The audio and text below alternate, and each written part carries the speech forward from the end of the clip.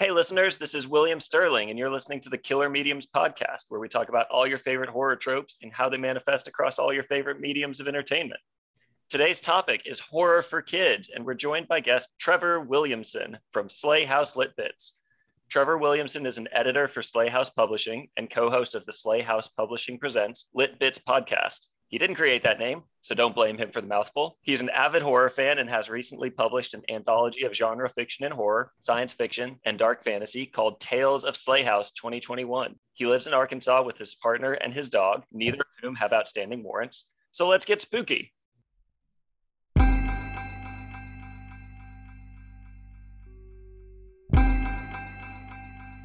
Coroners tied bells to everybody in the morgue.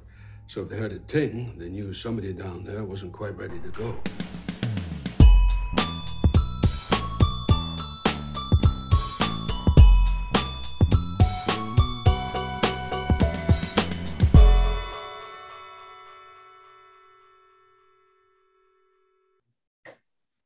Trevor, thank you so much for joining us. How are you doing today?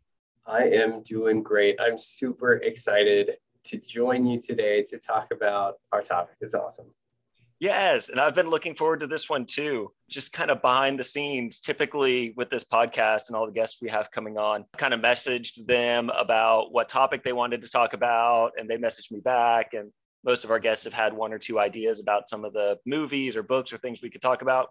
And then that's kind of been it. Like we set up the cornerstones for the episode, and then we just kind of roll it when we happen. You're the person, though, that we started talking about this concept, and I think we've sent probably 500 emails back and forth. I know we have a lot of stuff we're going to get into today, so I'm super excited about this. Yeah, it's one of my favorite topics. I really love, I love literature. I love storytelling to begin with, but you get me, kids stuff, kids lit for sure. I absolutely love it. And kids horror, I think, is just one of the most special kinds of horror out there. So, yeah, let's go ahead and dive straight into this because we do have so many points we're going to hit today.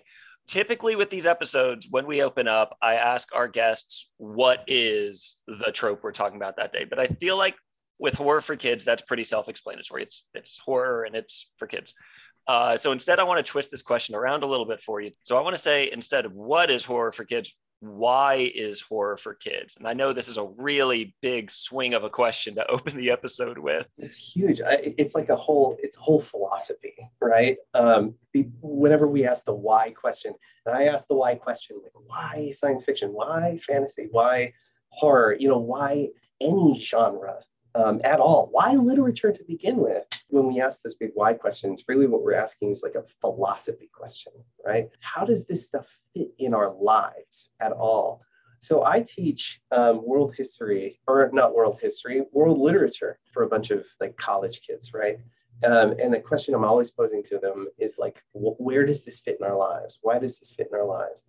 And I think that children's horror is super important because it fits in a formative moment in our lives when we are trying to figure out who we are in relationship to everyone else in the universe and who we are in relationship to all of the very many kind of like social and political framework, right, of the world, because the world is exceedingly complex. And I think as a child, you always think of yourself as just like, isn't this the same for everybody? And I think there's an awakening through childhood when you begin to realize, right, that there's a lot more going on than maybe necessarily, necessarily, right? You are not actually the center of the universe. There's other things going on out there, and these stories maybe help us process that. Exactly. Yeah. And I think that what works about horror so well is that when you're a kid and you're encountering new things and you're suddenly having to realize like, man, I didn't even account for this, in my life. I've never even thought of this. What could be there, right? What's on the other side of this wall, whether the wall be like literal or metaphorical, right? I think when you face something new, there's a terror about it because that moment of passing into something unknown can be a really insecure moment. And so horror allegorizes for us, for kids, allegorizes that process of having to face something that we don't know, or that we struggle with, that we don't quite understand. And it gives us an ability to explore safely, a new frontier, a new boundary for ourselves. And hopefully by confronting the scary thing, it can empower us to understand who we are and where we are and how life actually works without tremendous risk. Right. And that was going to kind of be my note, the thing you ended on there with the processing these emotions and these feelings and this expanding worldview without risk. We'll get into our background as kids with horror in just a minute here, but I really like the fact that with the horror genre, if kids are reading the horror genre, they get exposed to stuff that is terrifying to them, but they get to do it in a venue where there are absolutely no risks. Like you might lose a night of sleep or two, but you get to grapple with these emotions that you're going to have to face eventually in your lives. Like nobody gets through life completely without fear. Nobody gets through life without having some sort of an event that scares them, whether that's applying for jobs or whether that's like moving out of your house and going to college, whatever it is. If those real world life events with real stakes and consequences are the first time that you are ever having to grapple with, I'm scared, I'm nervous about this, I'm a little bit out of my comfort zone, that can be problematic. That can be really bad. I like with horror for kids having this avenue where you get scared. You have to handle these emotions. And another thing to kind of segue into here is I think horror hits differently for kids because of this. I've seen a lot of discourse on Twitter and things like that where people are talking about scary movies don't really scare me anymore. I think I've become desensitized to them. I've watched too many scary movies, or I've read too many scary books, or things like that. And I think that talking to a bunch of adults about horror is very different than talking to a bunch of kids about horror, because as adults, we are a little bit desensitized because we watch so much. We're also a little bit desensitized because we understand this separation between fact and fiction a little bit more now.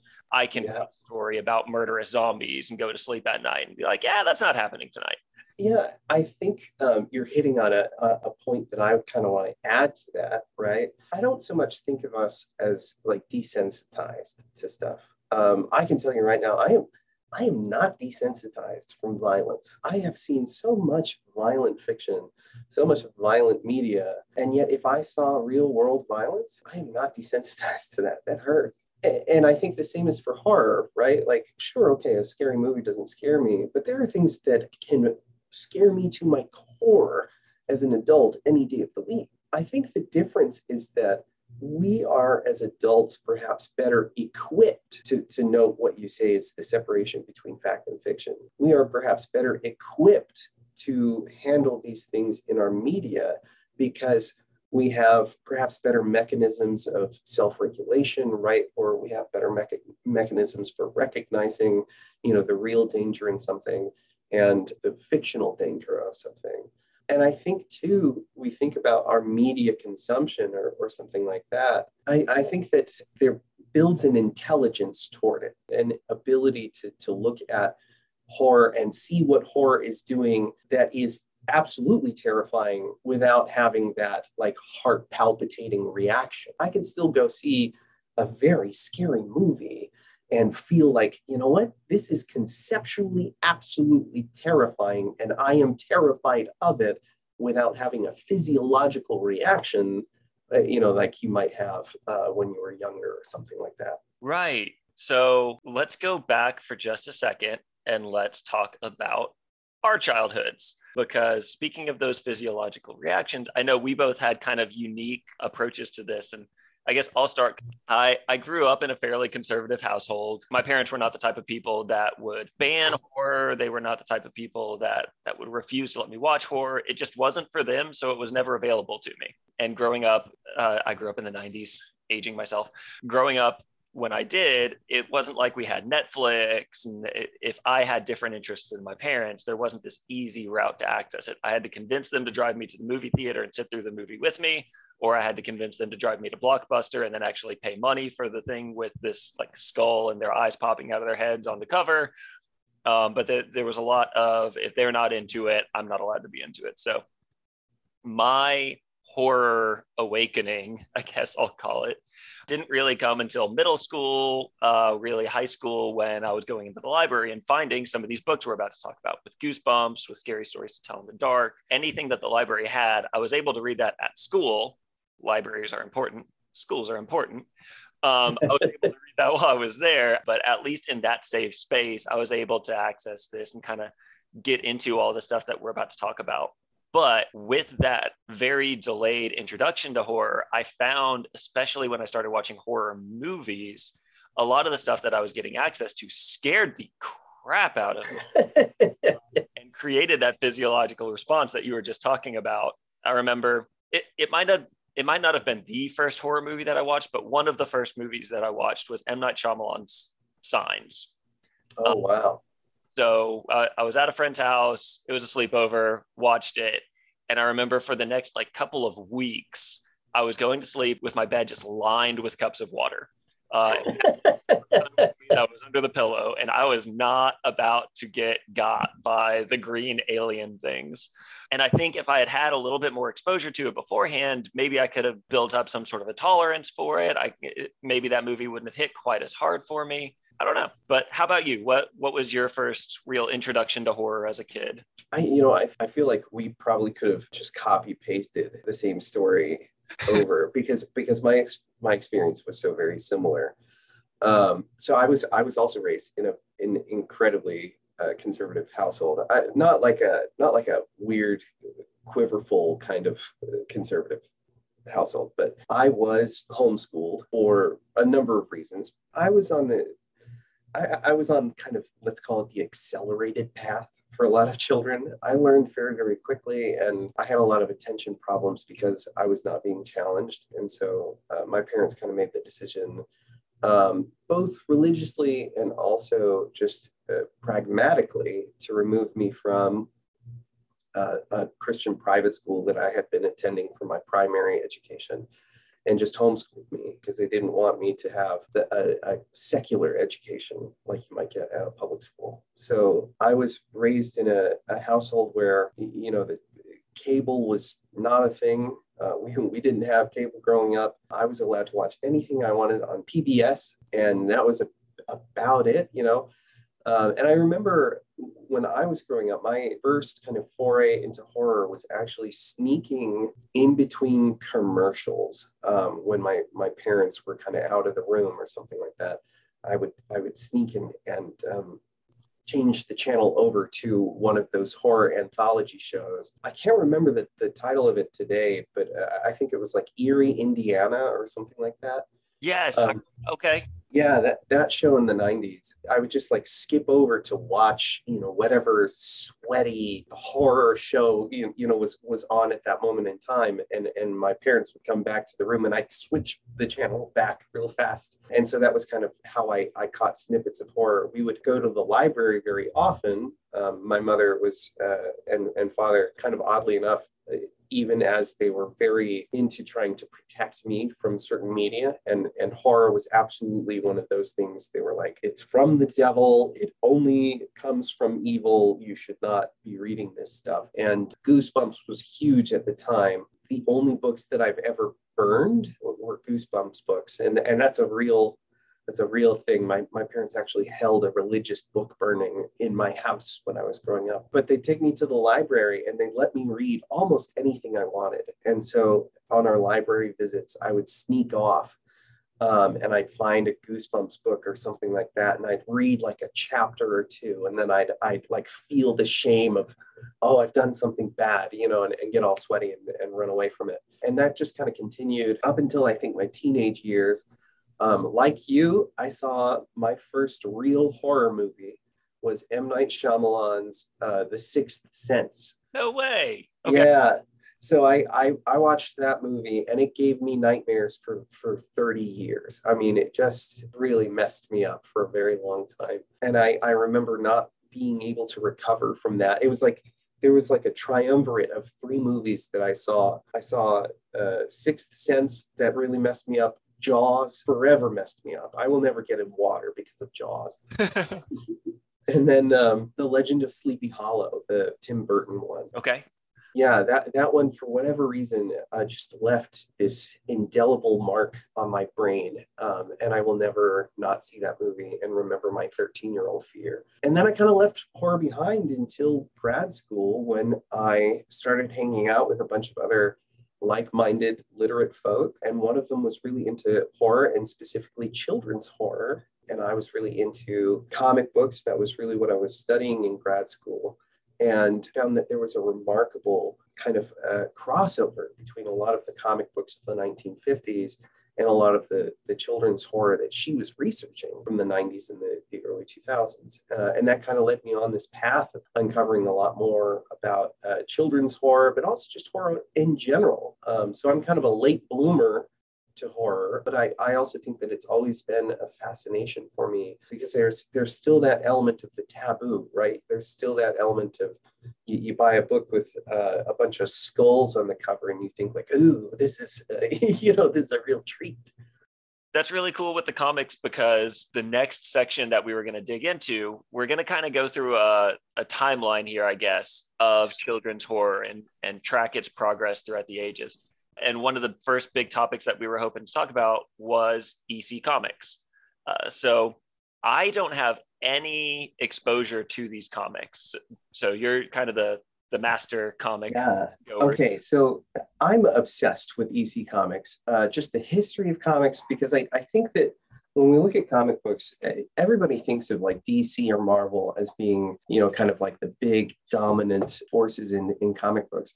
And while that may be true today, that wasn't always the case. They had a lot of really stiff competition through the 1940s and the 1950s. So EC Comics was originally founded as educational comics by a guy named Max Gaines back in the 1940s. Gaines had a pretty heavy hand in the comics industry when he first kind of began, as the comic industry was ramping up in the very early 40s. And he saw comics as a unique opportunity to create children's literature that could reach kids where they were and be used for educational purposes. And so that was kind of the idea behind his company, was he was going to create a series of comic books that were educational in nature, that celebrated literacy and helped promote kind of healthy reading habits for kids. And predictably, he made absolutely no money doing it, because nobody actually wants that. So Max Gaines died rather unfortunately in a boat crash in 1947. And his son, William Gaines, ended up taking the company. And William had no idea what the purpose of comics are. He had a really very little business sense for comics themselves. But one thing he did know was that nobody was reading boring educational comics. So he rebranded the company as Entertaining Comics, shortening it to EC Comics. And through the late 1940s began just kind of trying to figure out what was his philosophy gonna be to try to rope in a youth readership. And as a result, he started creating crime comic books in the late 1940s, and he scattered into a whole bunch of different genres. There were Western comics, there were science fiction comics, there were romance comics, which were really huge in the late 1940s. And then he kind of pioneered a brand for horror in comic books that was unlike anything anyone else had ever seen. And so in 1950, three major tales, like three major anthologies of horror launched, aimed at a youth readership. There were Tales from the Crypt, The Vault of Horror, and then The Haunt of Fear. And each of those series would only run from 1950 until about 1955, early 1955. And the reason why is because these comic books became so incredibly popular with children that it actually started to get national attention from a whole bunch of concerned parents who were seeing a change in youth culture at the time and wanted something to blame. So, of course, as we know now, I mean, what possibly could children have to think about or worry about in the late 1940s? we're talking about a generation of children who had just seen their parents leave and come back from the biggest war the earth had ever seen. And so I think that there's this consciousness, this public consciousness, not just on account of children who had seen their parents go off to war, but also the parents who were creating media who had just come back from the most terrifying theater of war they had ever seen. And so they begin to explore that font of horror, I think, through comic books. And so the children of this moment, are kind of reading and consuming this media, which in many ways is a lot of fun. And like we say, kind of allegorize some of the horrors of the world, lurking out there. Because even post World War II, we have an entire country that's worried about, have we fallen to the communists, right? We have to be worried about Russia and the rise of the Soviet Union, because all of these things are happening at the same time. We've just unleashed nuclear bombs on Japan. How do you deal with that, as a society? How do you deal with the collective guilt of having wiped out millions of people in the flash of an eye? And so these comics creators were trying to allegorize some of that, I think, for their comics audiences. And as a result, these comics, especially Tales from the Crypt, Vault of Horror, Haunt of Fear, all of these things, what they're doing is they're creating content that I think is very, not just controversial, but I think very critical of the way that the world is and the way that the world works. If you read any of these comics, they're deeply satirical, deeply ironic, horribly violent, graphic, beyond almost anything anyone had really seen. And so as you have this youth culture who's kind of changing around the political moment, the social and economic moment of the late 1940s and early 1950s, you have a whole bunch of people who are just looking to scapegoat anything they can to explain why their kids are maybe having a hard time dealing with the world. And comic books ended up becoming that scapegoat for whatever reason. There was this psychiatrist, he was a youth psychiatrist, a bit of a quack in certain circles, but he was really concerned with violence in inner city populations. And in Brooklyn, I think, maybe it wasn't Brooklyn, you're gonna have to check my facts on this, but there was a series of murders called the Teen Thrill Kills, I think is what they were called, in the early 1950s that drew a lot of media attention. So this psychiatrist, his name was Frederick Wortham, he kind of came in and put this stamp of approval on the reason why the kids are bad these days is because of comic books.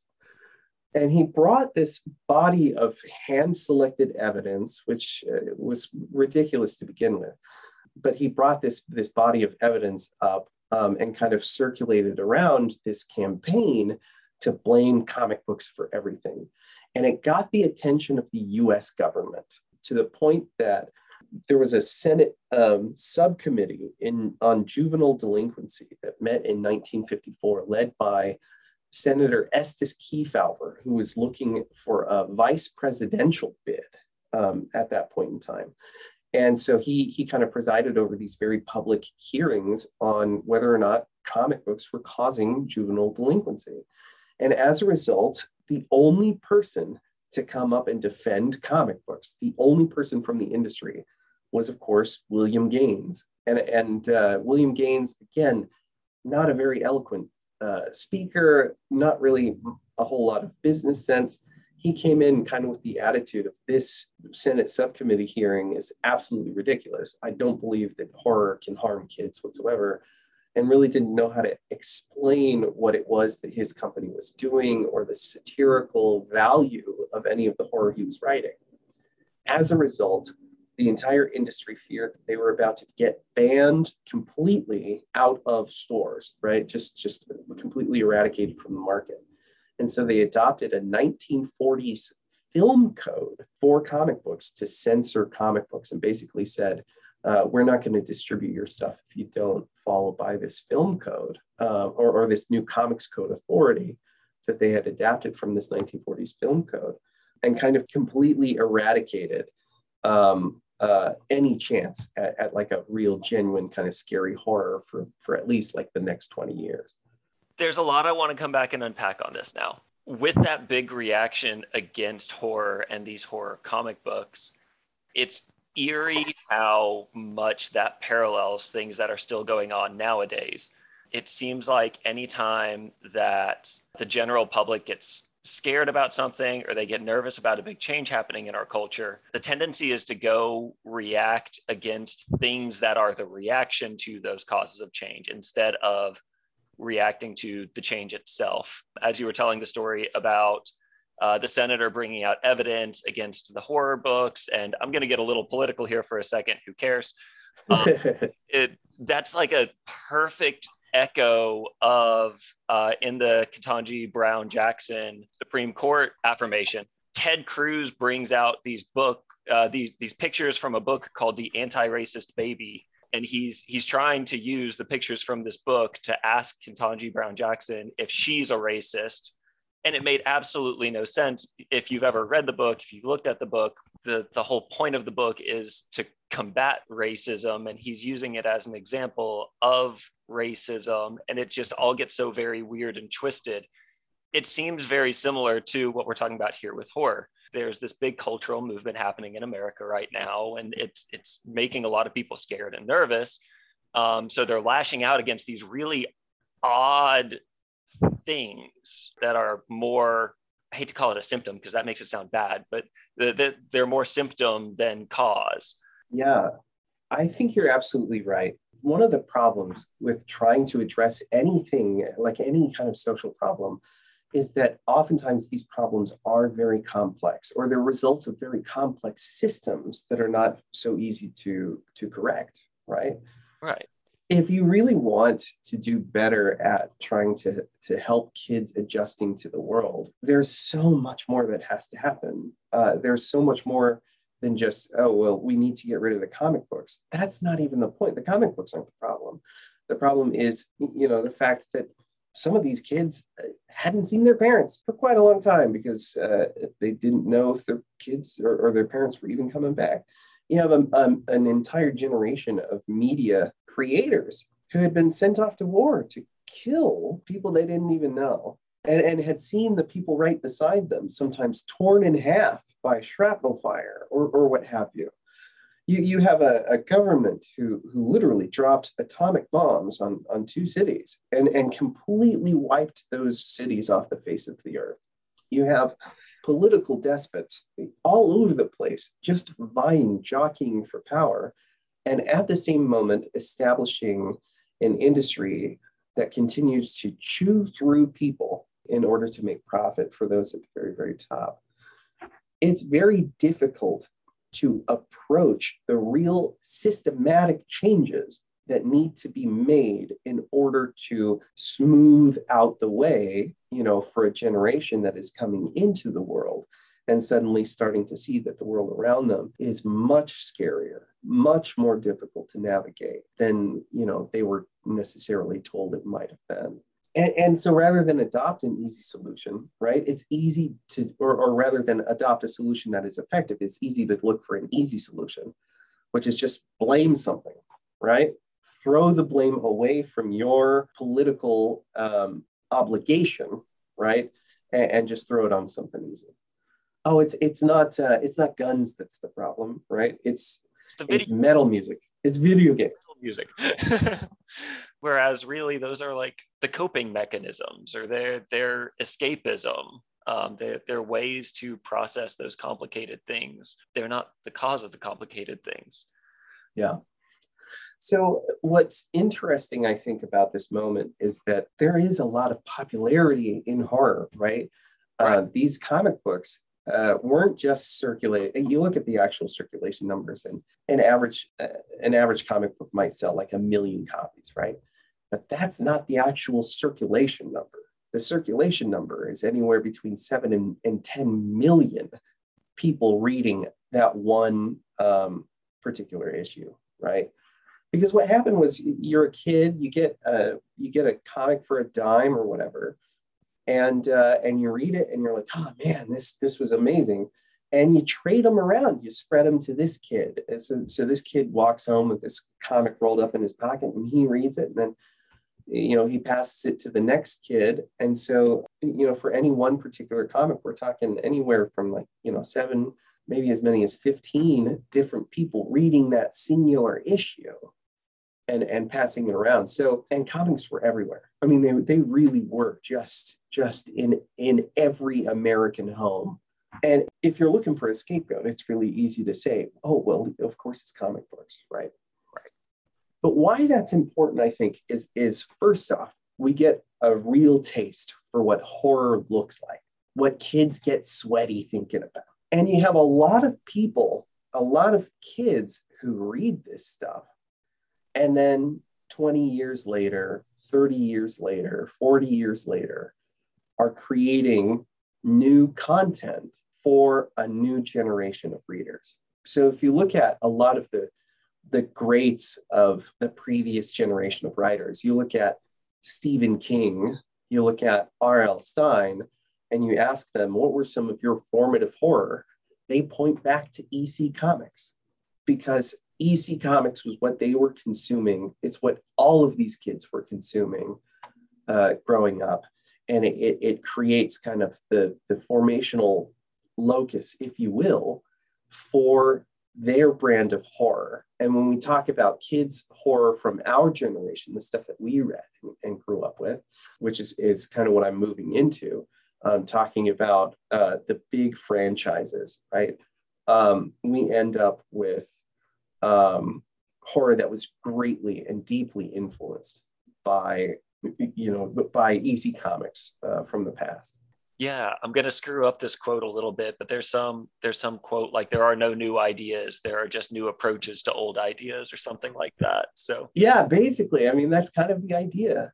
So there's another text that shows up in the 1980s. It's called Scary Stories to Tell in the Dark. And this is another one that a lot of our listeners are probably going to recognize because it was one of those formative texts for a lot of people. What makes this text really special, first, is, of course, the illustrations from Stephen Gammell. That is the first thing that pops to my mind anytime that somebody mentions this, is that clown cover of I think it's volume 1. Yeah, it is. Yep. Just the art style there was so unlike anything else anywhere in that middle school that I was in. Like, regardless of the library, like anywhere in the middle school, you were not going to find another image that was as singularly terrifying as that sketch. And not only that, I think that it's terrifying even today. Like, I have the collection of books in my house. I don't let it sit out on the bed rest next to me when I sleep, because it's just cursed. So with these books, you're saying we're kind of getting into the timeline where we're more around for this stuff. What was your first experience with Scary Stories to Tell in the Dark? What kind of an impression did it make on you out of the gate? And why do you think this franchise, these books, have really stood the test of time? Yeah, so these stories are, first of all, I mean, the book is just genuinely terrifying to look at. And I think that when you're a kid and you see something interesting, or you see something visually distinct, it can imprint on you, right? It creates kind of a reaction in you. One of the things that I love about art and art history is that art was, especially in the Middle Ages, right? Art was always intended to create and evoke a reaction out of you. There was this entire philosophy around art that basically said that art was intended to elicit a strong reaction that we might even call awe, that was supposed to bring us closer to the divine, right? So art is intended to create a strong reaction. And I think that the same goes for horror art, right? It elicits this incredibly visceral reaction from us. It draws us in. And I think it opens our minds to these new, strange possibilities that are kind of outside of ourselves. And for me, this book is that. I could not get within 10 feet of that book as a kid. It was just too damn scary. And even today, I have to read it with all of the lights on because the artwork is just such a viscerally creepy reaction from me. They say to never judge a book by the cover, but I think this is a strong case to make an exception for that. The cover sets such a strong tone that even before you've opened the book and started turning the pages, you're kind of on the edge of your seat. The hairs on the back of your neck are already standing up. It gives the words in the page just this extra amount of power. And I love it. Absolutely. And so when I come to this book, and the reason why I brought it up is because first off, I think we've all had that visceral experience of looking at the artwork in this book and just being like, whoa, this is no Michelle Silverstein, right? Like, this is not where the sidewalk ends. Like, this is the stuff of nightmares. Yes. And I think that too, the stories contained in this book speak to a similar locus for horror storytelling that is going to show up later. And that idea is that I think horror is a communal experience, right? It's something that needs to be shared. And this book in particular is written with the premise in mind that these are things that you will read to other people. They're stories for parents to read to their kids. They're stories for kids to read alone. They're stories for kids to read to one another. And the reason for that is that all of these stories, as they were collected by Alvin Schwartz, are really folk tales or stories that are adapted into a very folktale style or shape. And these folk tales are very diligently researched and sourced from rural communities across the United States and I think the UK. And so that I think that seed, right, of horror storytelling is just sprinkled all throughout this book. This idea that horror is meant to be experienced together, right? And I think that the dialogue that's created, not just between the story and the reader, but especially that art and the reader, is deeply influential in how we experience horror and how we experience a story and the genre, the importance of the genre. And I think that has an effect on a lot of the people who are creating horror today. You look at horror artwork and the like, and there are a lot of new artists in the field of horror artwork that are drawing from Stephen Gammell's artwork, drawing from those experiences and trying to recombine, a lot of that visceral experience for a new audience today. I wonder if I'm either going to jump the shark here or I'm going to throw it back a little bit, depending on the release schedule of these episodes. But we've got an episode at some point in season 1 here where I talked to Shelley Grant about meta horror. We talk about the idea that horror has these rules and we have this entire subgenre of our favorite genre that intentionally pokes fun at itself. And this whole genre has become so, like you were saying, communal, that we're able to kind of riff on each other's ideas a little bit. And we didn't get into this there, but we were trying to isolate why does horror do this, whereas like action movies don't really have that. They don't have that sense of community surrounding it. They don't have that sense of building on what's already come before. Like Fast and Furious 10 is the same movie as Fast and Furious 4, right? They're all... Yeah. So I'm wondering, like you're saying, we've got this old storytellers, old folk tales, like history behind this genre, and this idea that everybody's kind of building off of what's come before them. I wonder if that is something that is uniquely strong with horror because of A, the strong emotions coming through here, and B, just the history of how this genre has really started with things like, I was about to say started with the Brothers Grimm, but it goes back way farther than that. Like, we've been telling scary stories since. It does. I think there's an element of horror to so much of world literature. I mean, gosh, think about like Dante's Inferno. It's pure terror. Yes. And I think that horror is a very, very old genre. I can't remember who said it, but I do distinctly recall hearing a lecturer talk about cave paintings, right? And the the hunt for buffalo, as being one of the first real horror stories of like American culture, or not American, but of human culture, excuse me, not to be like US centric or anything. But I think there is an element to this idea of, you know, horror storytelling, or including elements of terror in storytelling as just being something of a universal kind of human acceptance. So many of our stories, you know, going back to even some of the oldest stories, are full of elements of terror and horror, whether they be literal, as they often are, or sometimes even just, you know, merely existential.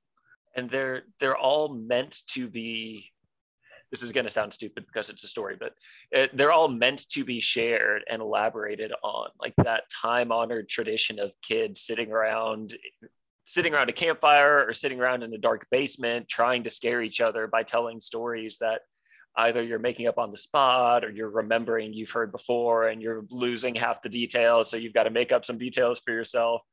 The growth of storytelling within horror is just kind of a natural, fun thing, I think.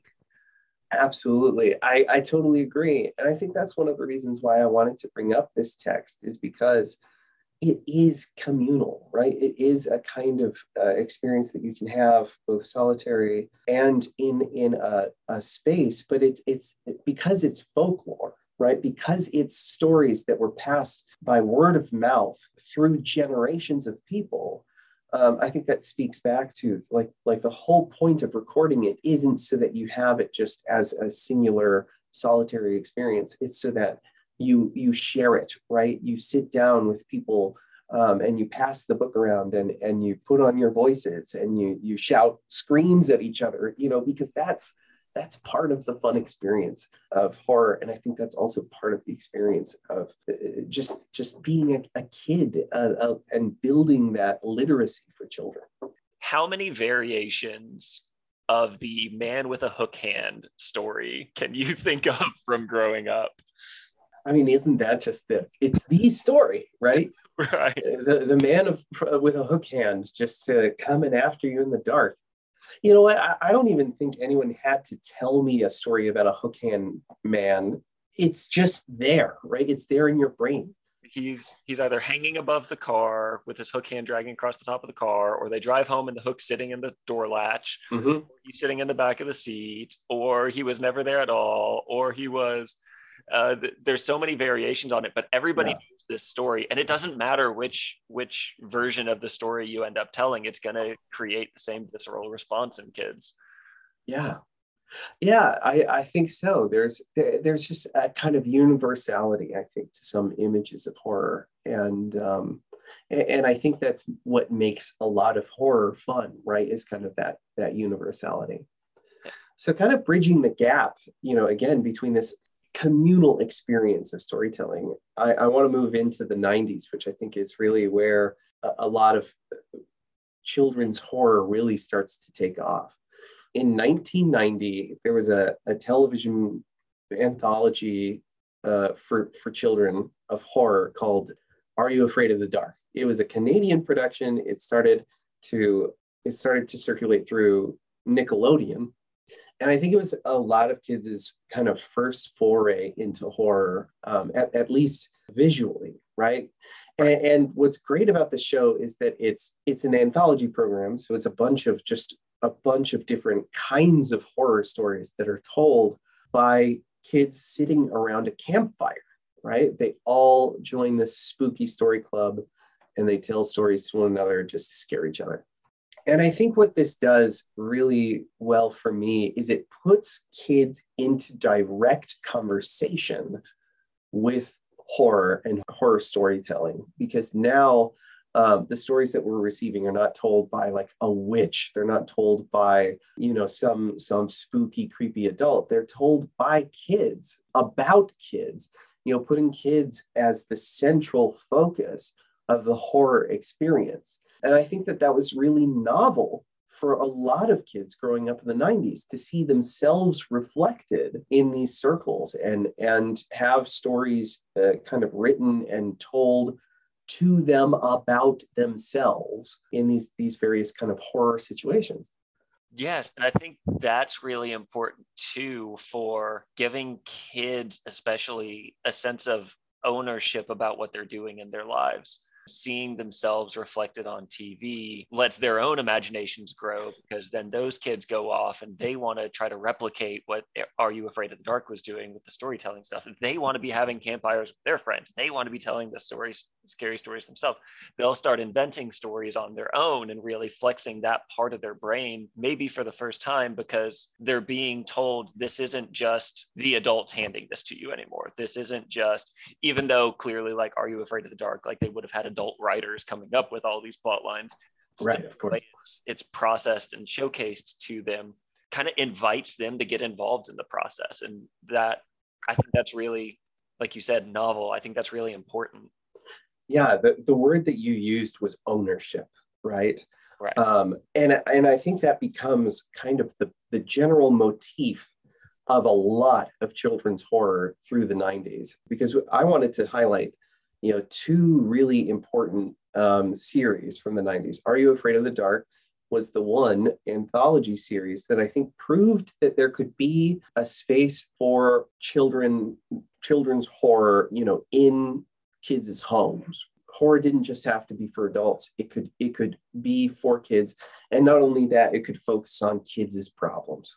It could focus on kids' lives and who they were. And so the other series that did this really well was, of course, Goosebumps by R.L. Stine. And I think that many kids know Goosebumps either through the books, because the books were bestsellers. I mean, I think the only kids series that has ever outsold Goosebumps is maybe Harry Potter. Maybe. I'll go look that up. Yeah, you might have to check me on it. I think it's the only one. But in 1992, Scholastic started to put out these books from R.L. Stine. Bob Stine was just a comedian. He was a joke book writer for kids. And they came to Bob Stine and said, hey, nobody's really writing scary stories for kids. You think you want to write them? And Bob Stine was like, sure, let's do it. Let's try it.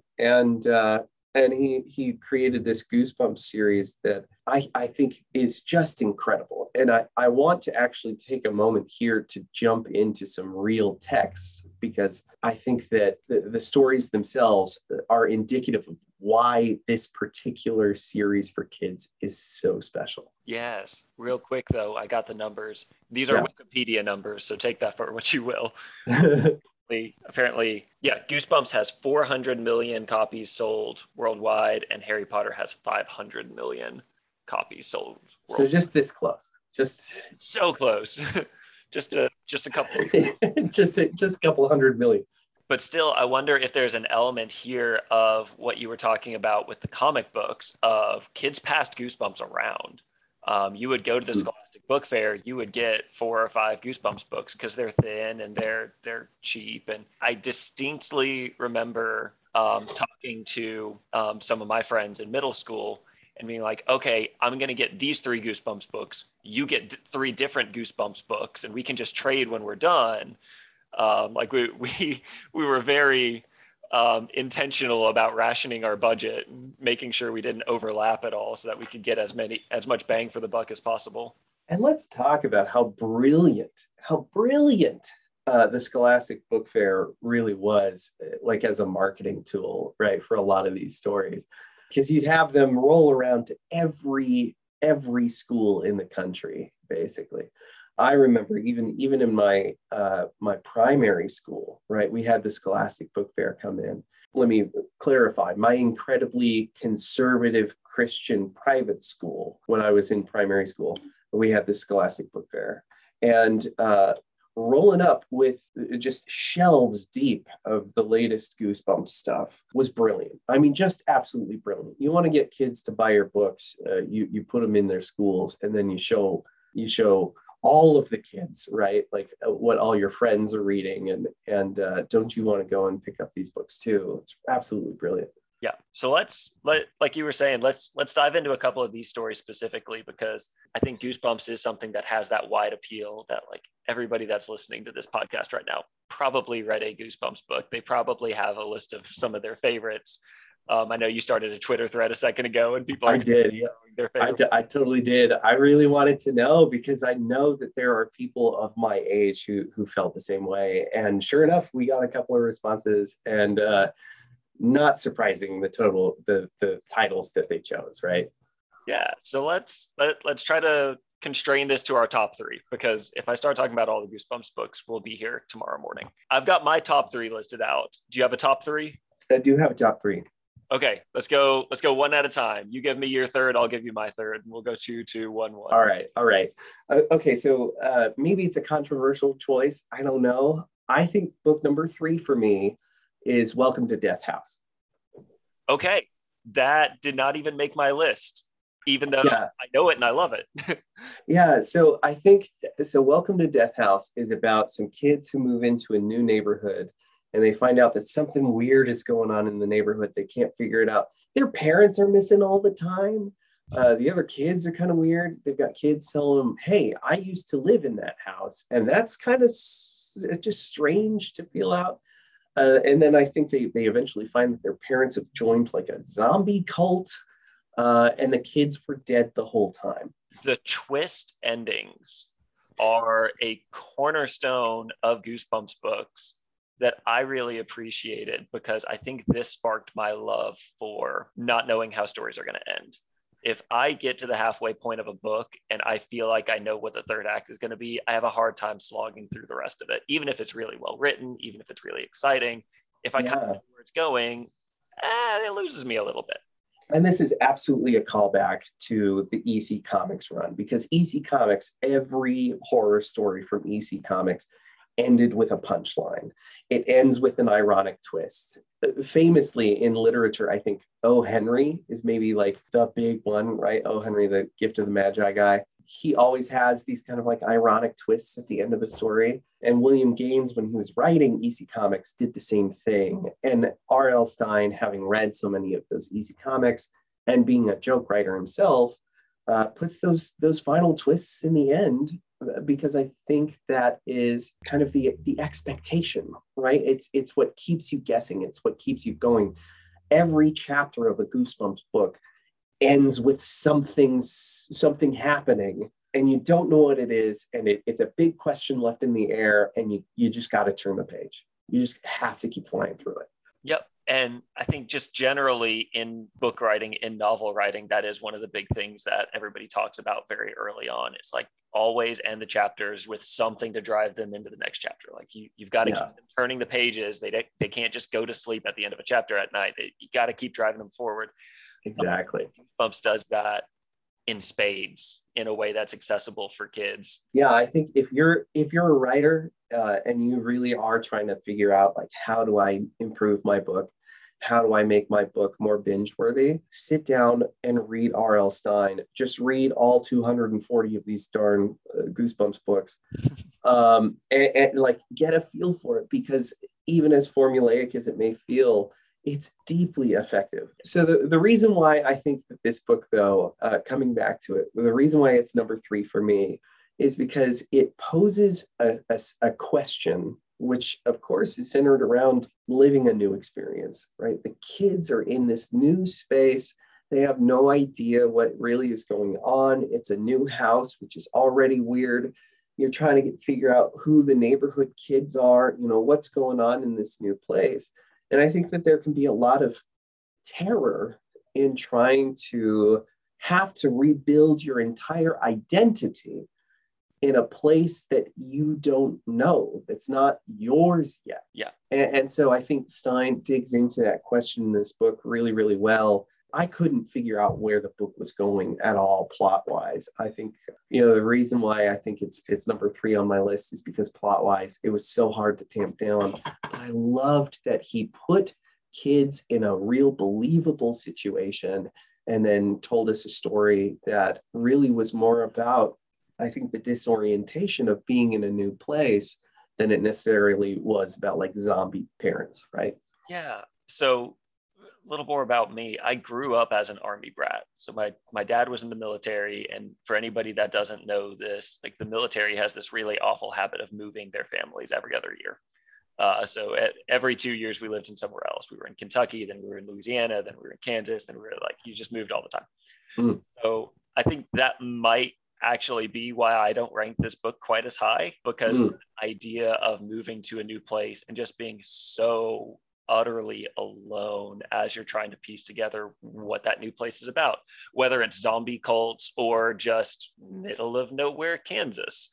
I think for me, moving to those new places and being so utterly isolated for the first couple of weeks, like that is as close to true terror as I think I ever got. There's a big difference to me in like, I'm scared of this book terror and like something in the world is dramatically wrong terror. So I think this book connects that feeling of true terror for me a little bit too close to home, and it just makes me feel like bad.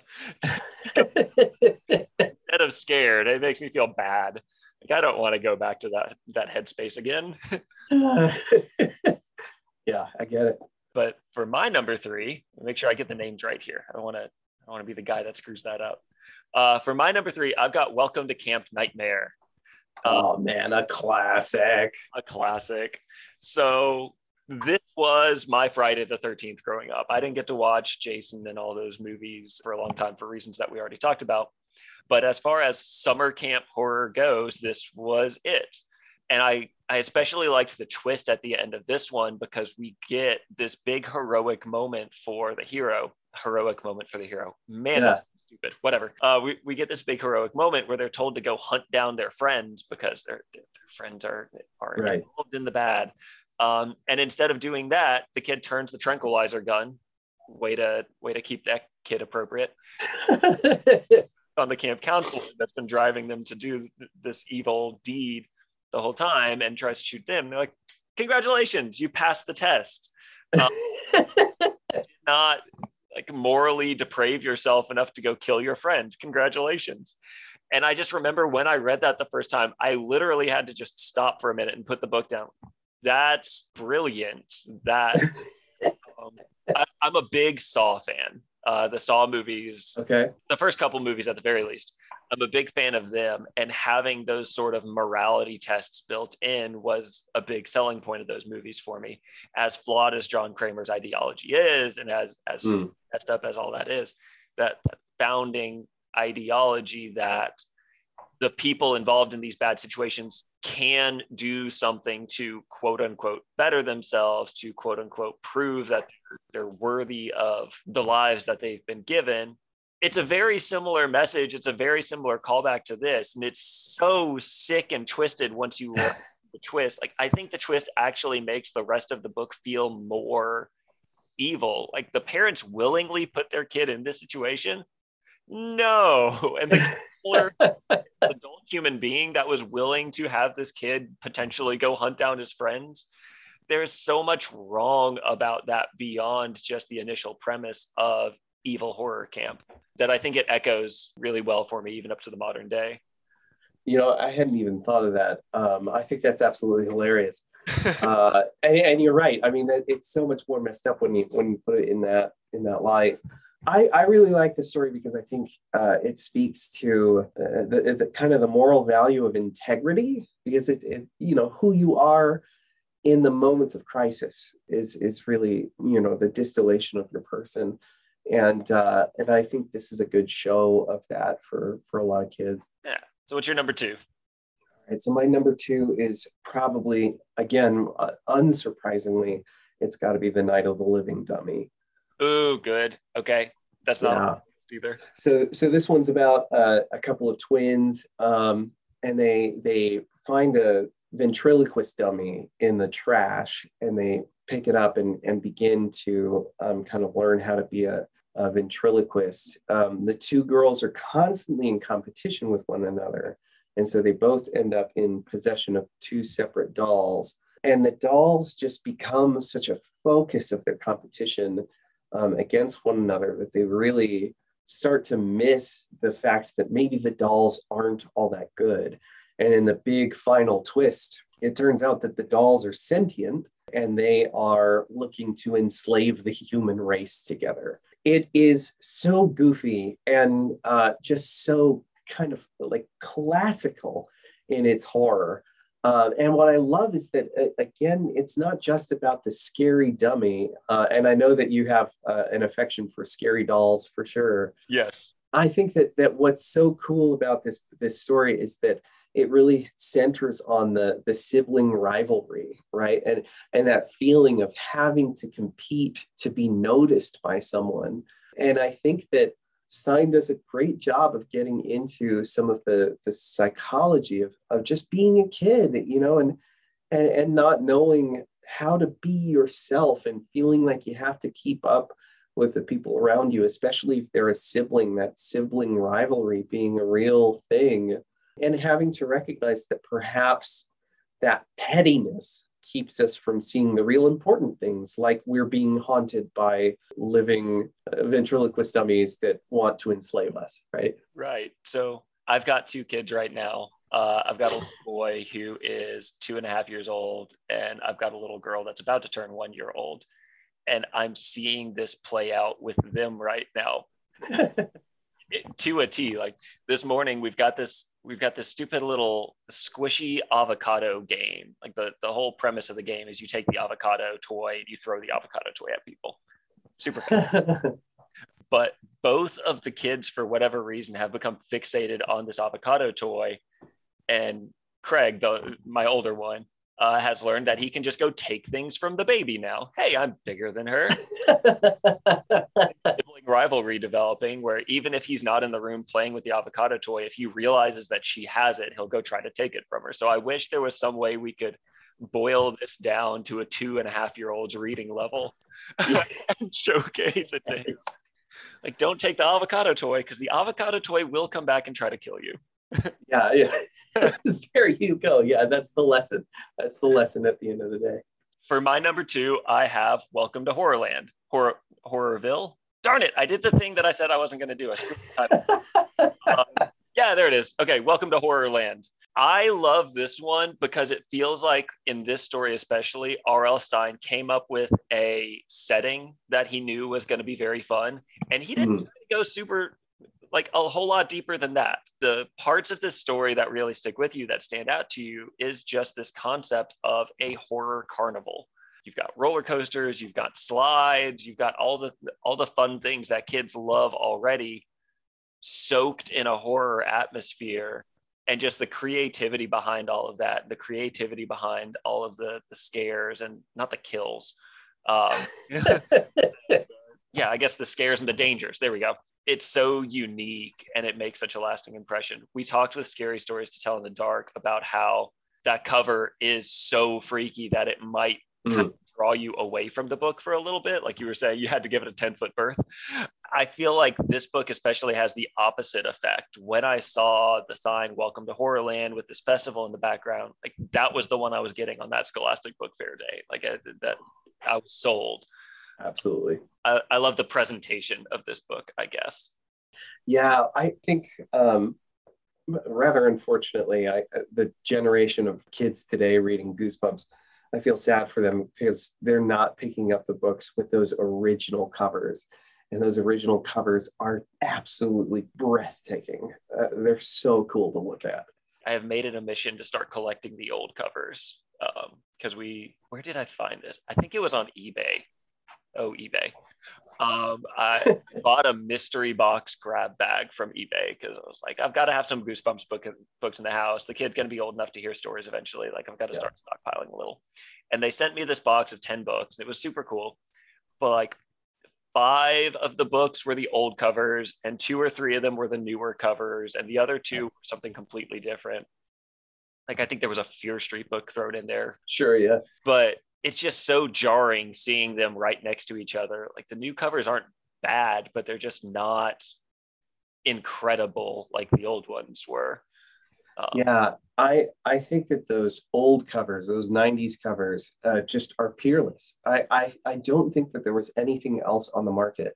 And I am just so obsessed with that visual, distinct visual style that came from a Goosebumps book. Yeah. All right. So let's get into our number ones now. For me, the best of Goosebumps has to be Say Cheese and Die. Oh, no, that's not on my list. Really? We missed each other. We went 3 for 3 on being totally unique. Okay. And see, Say Cheese and Die. Oh man, I thought for sure Say Cheese and Die was going to be on your list. It's brilliant. It's absolutely brilliant. It's about some kids. They're bored one afternoon, and when you're a kid and you're bored, there's only one thing you can do, and that's a B&E, right?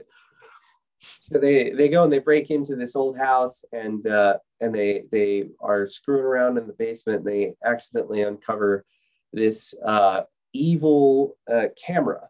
And anytime you take a picture of something with the camera, it spits out a horrible end for them. And so this kid kind of uncovers that the camera is doing this evil work that warps whatever happens, whatever subject you take a picture of, and warps it into something catastrophic. And he discovers that the camera was created by this scientist who really wanted to create like a camera that could see the future. But then his other scientist, this lab partner or whatever, stole the invention. And so the other scientist cursed it. And now it only takes pictures of the bad things that are going to happen to you in your life. It's just utterly brilliant. I think it's such a creative thing. I love the idea of cursed or haunted objects. I love the idea of the object that can tell your future, and you have no idea, you have no control over that, right? Because it's the future. And the question of whether like this object, like can an object actually be evil? Like, is there really an evil kind of sentience to something like that? And Stein just kind of like goes straight into it. And he also poses this interesting question to, I think, a lot of kids, which is, you know, if you found something that you shouldn't have found, what do you do with that thing? And I think the kids really kind of struggle with that question throughout the book of, you know, what is this thing? Is this thing good? Is it evil? What should we be doing with it? What is our obligation to the thing that we found? I love that because, yeah, that is a big thing in our childhoods, is stumbling across stuff that we know we shouldn't be touching, finding dangerous objects and be like, do we tell dad? Do we go give this to mom? Do we just put it back? Like, what, that curiosity and that drive leads to good discoveries lots of times. Yeah. Very, very bad discoveries other times. Yeah, it's a great book. It's got a really interesting ending. And if you're at all into like, maybe I want to try a Goosebumps book, for my money, I think Say Cheese and Die. Plus it's got the coolest, just one of the coolest titles I've ever heard for a book at all. Yeah, the front cover of that one was a bunch of skeletons at a barbecue, right? That's right. Yeah. And it's absolutely hilarious because that scene shows up in the book, but really the book itself doesn't have, there's no scene in which they actually go to a barbecue. Right. Right. It's more like the kid just has a bad dream where he sees his family or skeletons trying to serve him a burger or whatever. And I think a lot of that is because the titles or the cover artwork were just kind of handed to Bob Stein, and he was kind of told, like, you know, here you go. This is, you know, write a book about this. And so he would come up with a story, you know, to kind of fit the cover before the book was ever even written. And as a result, we get Say Cheese and Die with this cover that has nothing to do with like the camera or you know, anything to do with the rest of the book. And yet it's visually arresting, and you're like, I don't know what that's about, but I kind of have to read it. I never knew that creative process was backwards like that. That's so interesting. Yeah, he talks about it a little bit, where basically he'd have like a name, or he'd have like a title or something like that, and he would have to reverse engineer it for himself just by asking weird questions. And he'd come up with a plot, you know. So if he got a picture or he got an idea of like an evil hamster, he'd be like, well, why is the hamster evil, right? And he'd dig into that and create that story. Makes me wonder, doesn't one of the book covers just have an evil peanut butter and jelly sandwich? You know what? That wouldn't surprise me at all. I feel like that's a real thing. And if it's not, it should be. At what point does the cover artist just realize what's going on and decide to screw with him as much as possible? Like, there's no way he could write a book about, oh, hey, he wrote a book about this. Cool. Yeah, I think that it's the Monster Blood series that always gets me, like, because he named, several of these stories, like, there's like Monster Blood 2. But there's one of them with just this evil looking guinea pig on the cover. And he's like foaming green at the mouth or something like that. And I can't get that cover out of my head. I just think that whatever marketing tool they were doing, I mean, they were doing it right. Because every one of these covers is a banger. So knowing that about the covers, then my number one is Ghost Beach. Okay, all right. And the cover is very simple and straightforward. It seems like the cover creator, whose name I wish we knew, it seems like the cover artist just gave him a generic prompt and he went wild with this thing. These kids go to visit their grandparents at a beach. And as they're walking around, there's a big cemetery at the beach. And they start talking to these teenagers that live at the beach. The teenagers at the beach are telling them, oh, there's a ghost in a cave nearby. So all at once we get going to see your grandparents horror, just dropped off in this random new location for a summer, just make the most of it, sort of a thing. We get cemetery horror, and we get spelunking, like, kid version of the Descent horror, possibly, all rolled up and packaged into one. But then the thing I really appreciated about this was it had a double twist, which was not something I think I had ever really experienced in horror before. Like, you come to know with Goosebumps, like, the last page is going to be something shocking that'll stick with you. So they go into the cave and they find this ghost, and the ghost isn't really the ghost. The ghost is a researcher that's trying to stop the ghosts that are really here. And you realize that the teenagers that the kids have been hanging out with the whole time, they're the real ghosts. So, oh my gosh, there's the big twist. There's this collapse of the cave and the kids escape, and they realize that the researcher sacrificed himself to, like, stop the ghosts from haunting the place anymore. And okay, it's over. That was a cool twist. Why is the book still going on? House, and they realize their grandparents have been ghosts this whole time too, which makes no sense. But I was blown away by it. I still to this day think it's got a very classic kind of a mystery ghost story wrapped up in it, and that double twist was just, it did something to me. I feel like that's the fun, right? And so much of these books, at least for me, it's all about the fun of discovery. Because even when you go into a book and you think, oh, I know what this is going to be about, sometimes he just zigs when you think he's going to zag. And you end up with these stories that they make no sense, but that's not even the point, right? Because the point is just that it carried you along this journey. And if it's memorable, it works, right? Right. Logic be darned, let's just have fun. Exactly. And so much of these stories, I think, are fun. I love them because it puts kids in the role of the protagonists. They really are incredibly well structured when it comes to pushing your reader forward, constantly looking on the horizon to answer the next question. And it just kind of pulls kids along in stories that they can really relate to.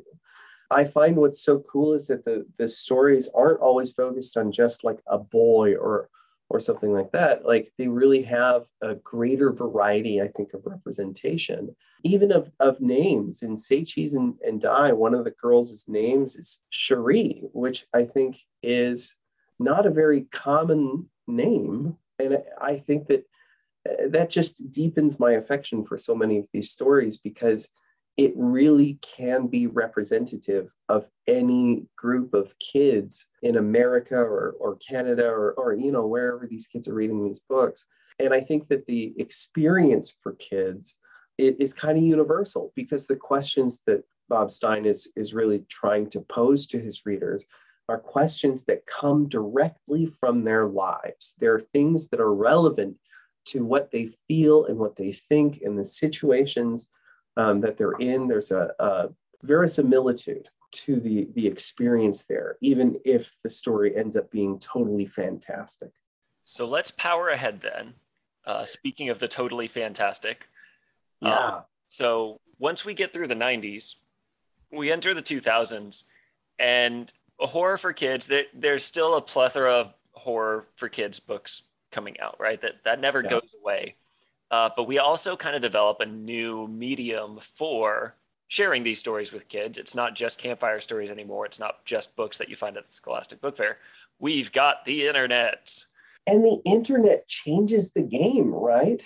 I think so often what forms horror for anyone, of course, is the media that you're surrounded in. And so for a lot of horror creators in the 90s, right, they were drawing on the horror that they consumed when they were kids, right? That's why the easy comics is so important. But I think that in the internet age, now we have access, like unprecedented access to ideas all across the board. And so there's this kind of new space for horror on the internet where kids are circulating and recirculating stuff that they find, whether it be on a blog post or on a Tumblr page, on somebody's DeviantArt, right? And they're finding this stuff in middle school as many kids are gaining access to the internet, and then just throwing that internet around, right? Or throwing that media around at each other through their little social media spaces. And what this does is I think it brings us back to this idea of like a horror folklore. It brings us back to that kind of oral circulation where we're telling each other the stories that we find most terrifying. And as a result, horror on the internet has just taken on this entirely new life, whether it be the creepypasta that I kind of brought up for us to look at, or it be something else. These are stories that maybe have one particular point of origin and yet have taken on entirely new lives because of the way that the internet has kind of taken to it. So for example, Slender Man, I think is a great example of horror for kids that maybe it never intended to be horror for kids, but has become the kind of icon for some kids of this internet generation, right? Slender Man is the most recognizable creepypasta, I think, because of how culturally dominant he's become. And he originated as just a series of images, I believe. And that series of images blew up into like some narrative as a bunch of younger internet savvy writers, kind of started passing along this story and kind of growing it together. And then there was a video game that was made of Slender Man that took off in Twitch communities, right?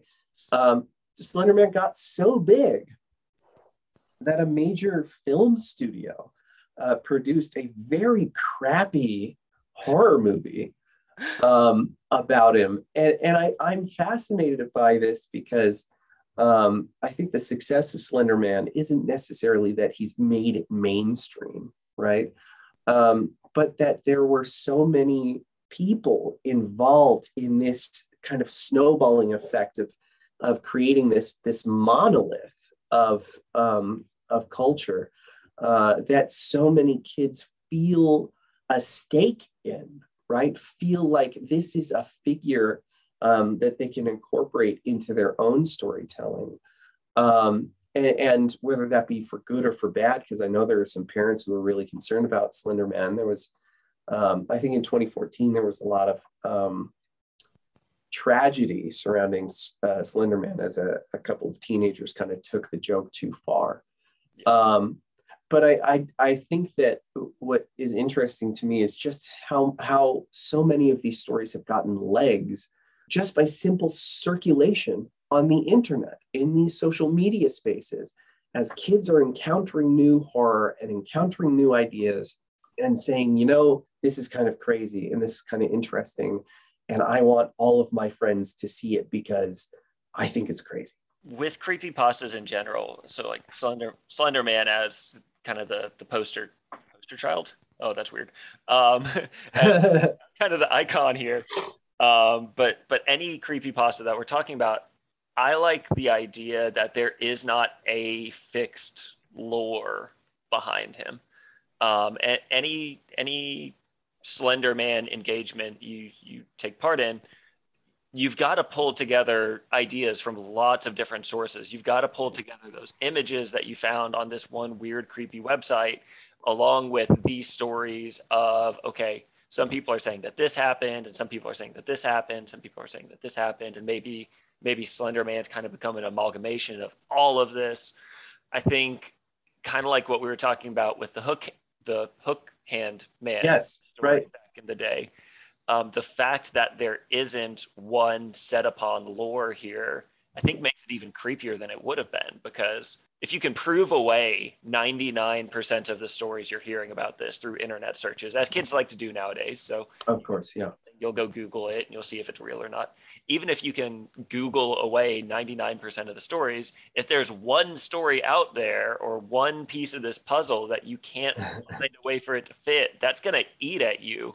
And right. that's going to become nightmares for you later on that night. Like, why couldn't I find anything about this? So I like the internet as a tool and kind of a vehicle for this nowadays, because it, again, expands the ownership of the properties for the kids. Yes. And like you were suggesting, I think that's where the movie fell flat, was they took the ownership away from these very creative people that have been driving the story online, and they gave it to one singular writer's room. Yeah, and I think it takes on kind of the new space of urban legend.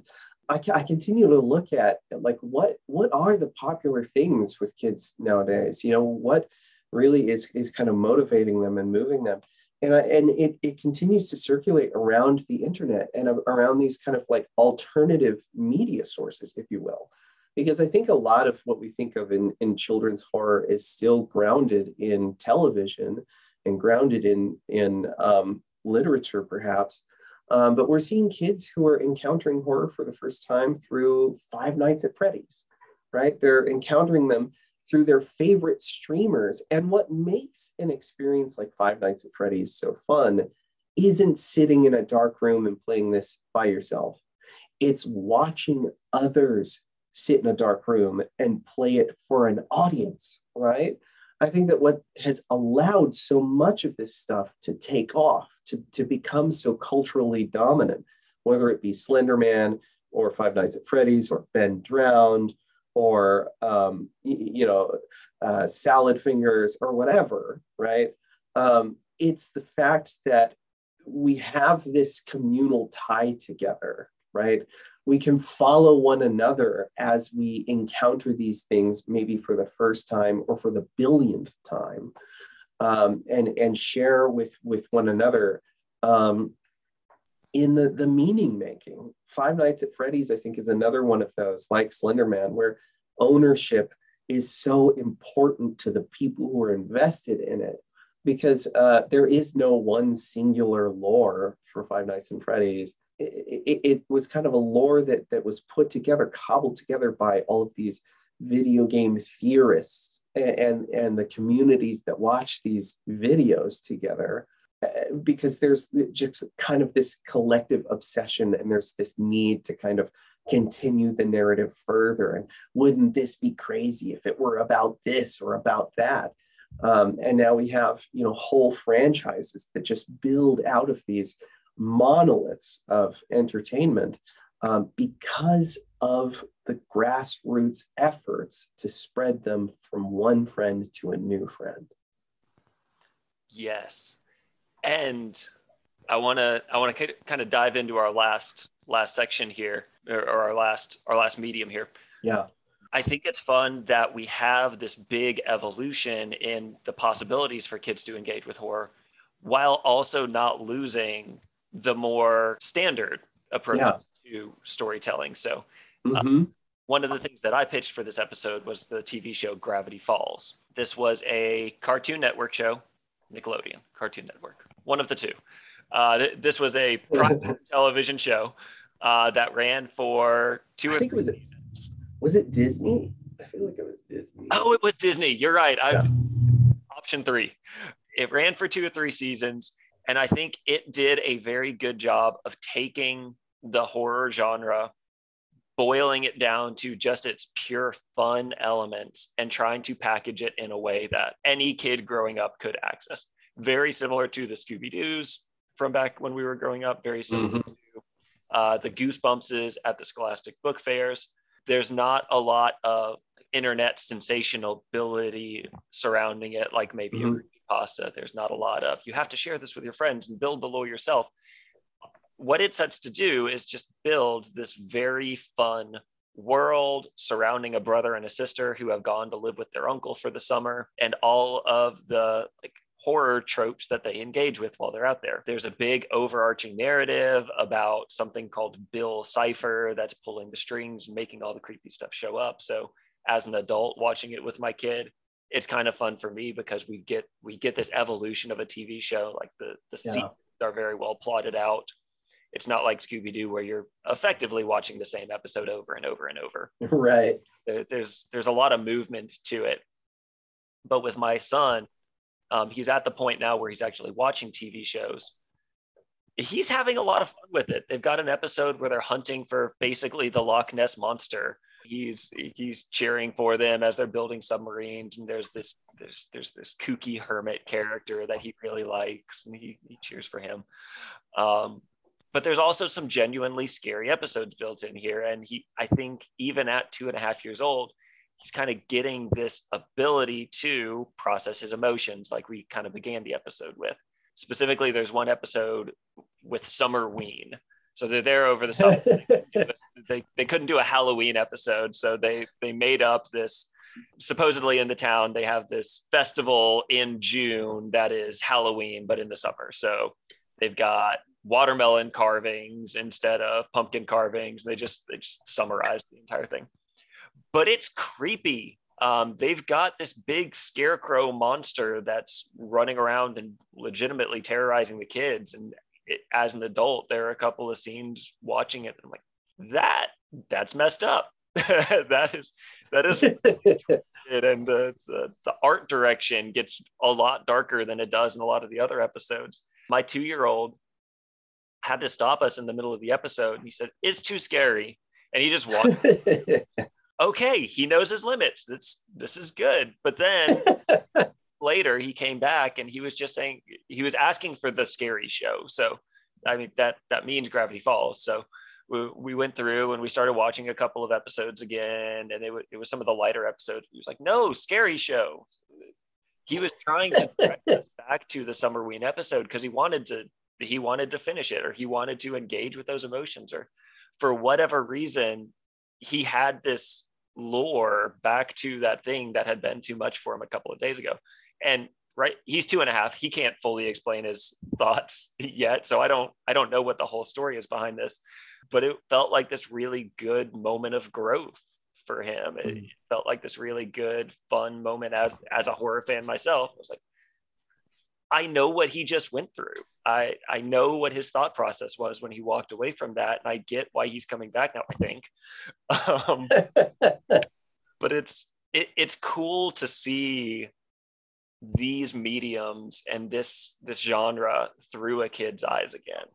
Seeing them grappling with those things that I remember grappling with myself way back in the day. Even if I can't get those true scares nowadays necessarily, like there are still scary movies. There are still movies that scare me. Whatever. But it's not nearly as often. It's not nearly as emotional when it happens anymore. But it is for him. So I don't know what point I was trying to circle around to there. Yeah, I think I'm going to just kind of pop in and what I think of the show and why I think it's so interesting coming from the perspective of where is kids horror going? I think that what Gravity Falls assumes for me, because there are always assumptions that have to be made about your audience when you create something, right? What Gravity Falls assumes is that the audience already has a kind of pre-existing vocabulary for horror. And so it presents a lot of the jokes and a lot of the storylines along a kind of track where it plays with our expectations of what's going to happen, because it presumes that these kids who might be watching it, and I do think that it's intended for like a middle school kind of audience, right? Right. I think that the intention there is like, well, these are smart kids, and they already know the tropes that we're playing with, and so kind of like a meta horror commentary presents storylines using very familiar tropes and recombining them in novel ways, so that, you know, the kids can kind of engage with it on that very media savvy level. It does not treat its audience like it's stupid. Instead, it allows the audience to explore their knowledge of horror vocabulary, the knowledge they have of the horror tropes, and creates an entertaining piece of fiction that I think can be satisfying at any age, right? Yeah, and I think having the entertainment aspect of it out front, so that even my 2-year-old, who has no concept of what's going on, Right. He can sit down and enjoy the show, as can the middle schoolers that are more savvy, as can I as an adult, like super horror fan. I think that is a lot of the success of the show, is functioning so well at all those different levels. I think it's a very unique, special show. So I know you kind of wanted to close out on just peeking at what do we think the future of children's horror is. So I'll piece out to you, because I think I've thought about this a lot more. Yes. What do you think is kind of, or what do you hope anyway, is kind of the future of children's horror? Okay, so my pitch and my idea here is, I want to have a piece of horror that kids can engage with physically more than is available now. By that I mean, let's literally go out and make Horrorland, or let's go out and make some sort of horror theme park. I think that is a big gap in horror availability right now for kids, because they've got all these mediums of entertainment. They've got internet creepypastas going on. They've got TV shows. We've got movies geared towards kids now. It's very accessible to them. But once they've got their hooks in, there's nothing for kids like, I live fairly close to a Six Flags, and they do a horror nights at Six Flags every year. We've got haunted nights down in Orlando, Florida, where they've got some big theme for the evening. There is nothing like that a kid could go engage with, unless they are a very like horror mature kid. The haunted houses that are set up in neighborhoods are typically trying to be as scary as possible. So I'm from Georgia, so we've got the big haunted house around here is Netherworld. There is no chance I'm taking my 2-year-old anywhere near that, because he would be he would be done.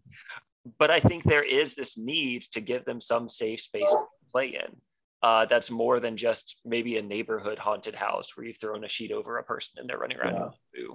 So that would be my pitch. I would want to go out and make some sort of a kid themed horror park that they could. I think that's a brilliant idea. For me, I think what I want more of is this kind of democratization that we see of horror through the internet. I find that to be super duper fascinating.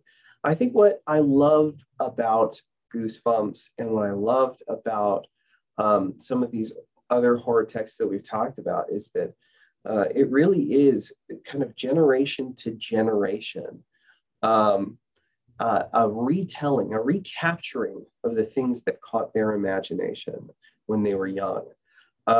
Whether it be, you know, the stories of EC Comics or Goosebumps or now this creepypasta. I think what I find most fascinating is the way that horror continues to seep into our popular culture, and we feed it to one another generationally.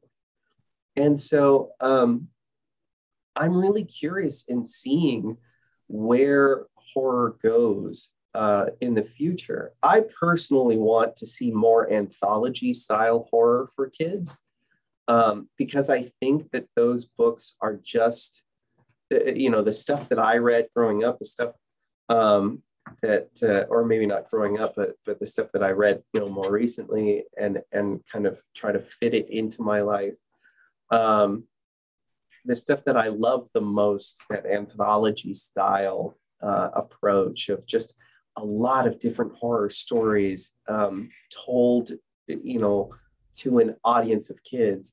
I want to see more of that in horror. I want to see more of this kind of scatter approach of just presenting a whole lot of horror to kids and letting them explore kind of through themselves. And I think that the internet is the right place for that.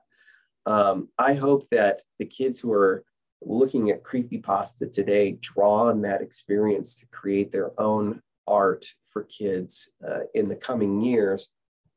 But I really would love to see more projects done to kind of anthologize the horror of the internet and allow more voices to step into this field, whether they be children themselves or, like I say, this current generation that is kind of maybe aging up to a point that this stuff isn't necessarily relative to them, or relevant to them, but it was still formative to them.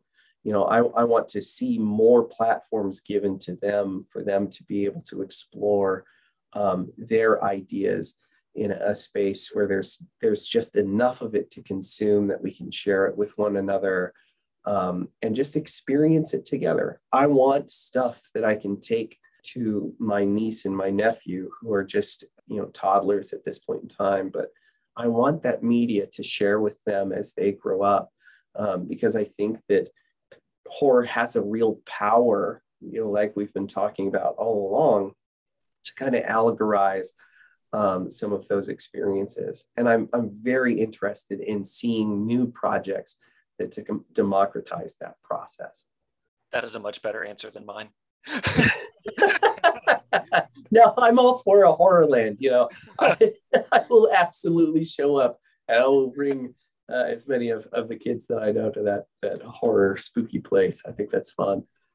That feels like the perfect capstone, though, to everything we've been talking about. I hope through this whole episode we have shown kind of the growth of this and the potential here for kids, and why it's so important for the kids to have that sort of access to our favorite genre. I think that's going to just about wrap us up for the day. I think that's great. Yeah, that feels like a perfect note to end on. This has been such a fun experience for me. I never get to talk about this stuff, and I'm deeply obsessed with it. So, well, anytime we can do a sequel episode next season, maybe. Yeah, that would be super. I'd love it. Really deep dive into EC Comics, and I can go try to get my hands on and read some of them. I will bring so many titles. I absolutely love EC Comics. They're so great. Doing a top 3 style, what are your top 3 stories would be a great little conversation to have for sure. Yeah. Trevor, for our listeners, one more time, kind of remind us here at the end of the episode, just who are you again? Where can we connect with you on social media? Yeah, so I am one of the editors for Sley House Publishing. That's SLEY House Publishing. We've got several books out on the market.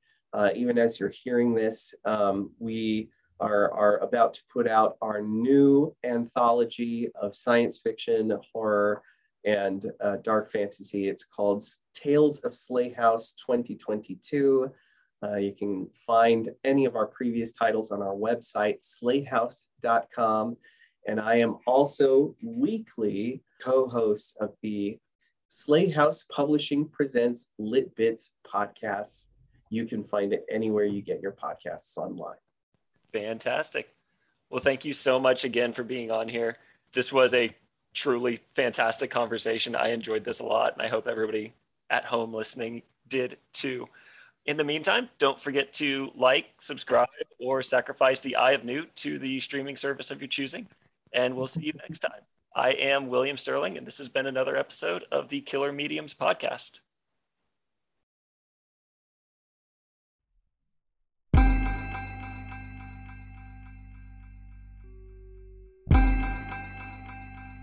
Coroners tied bells to everybody in the morgue, So if they heard a ting, they knew somebody down there wasn't quite ready to go.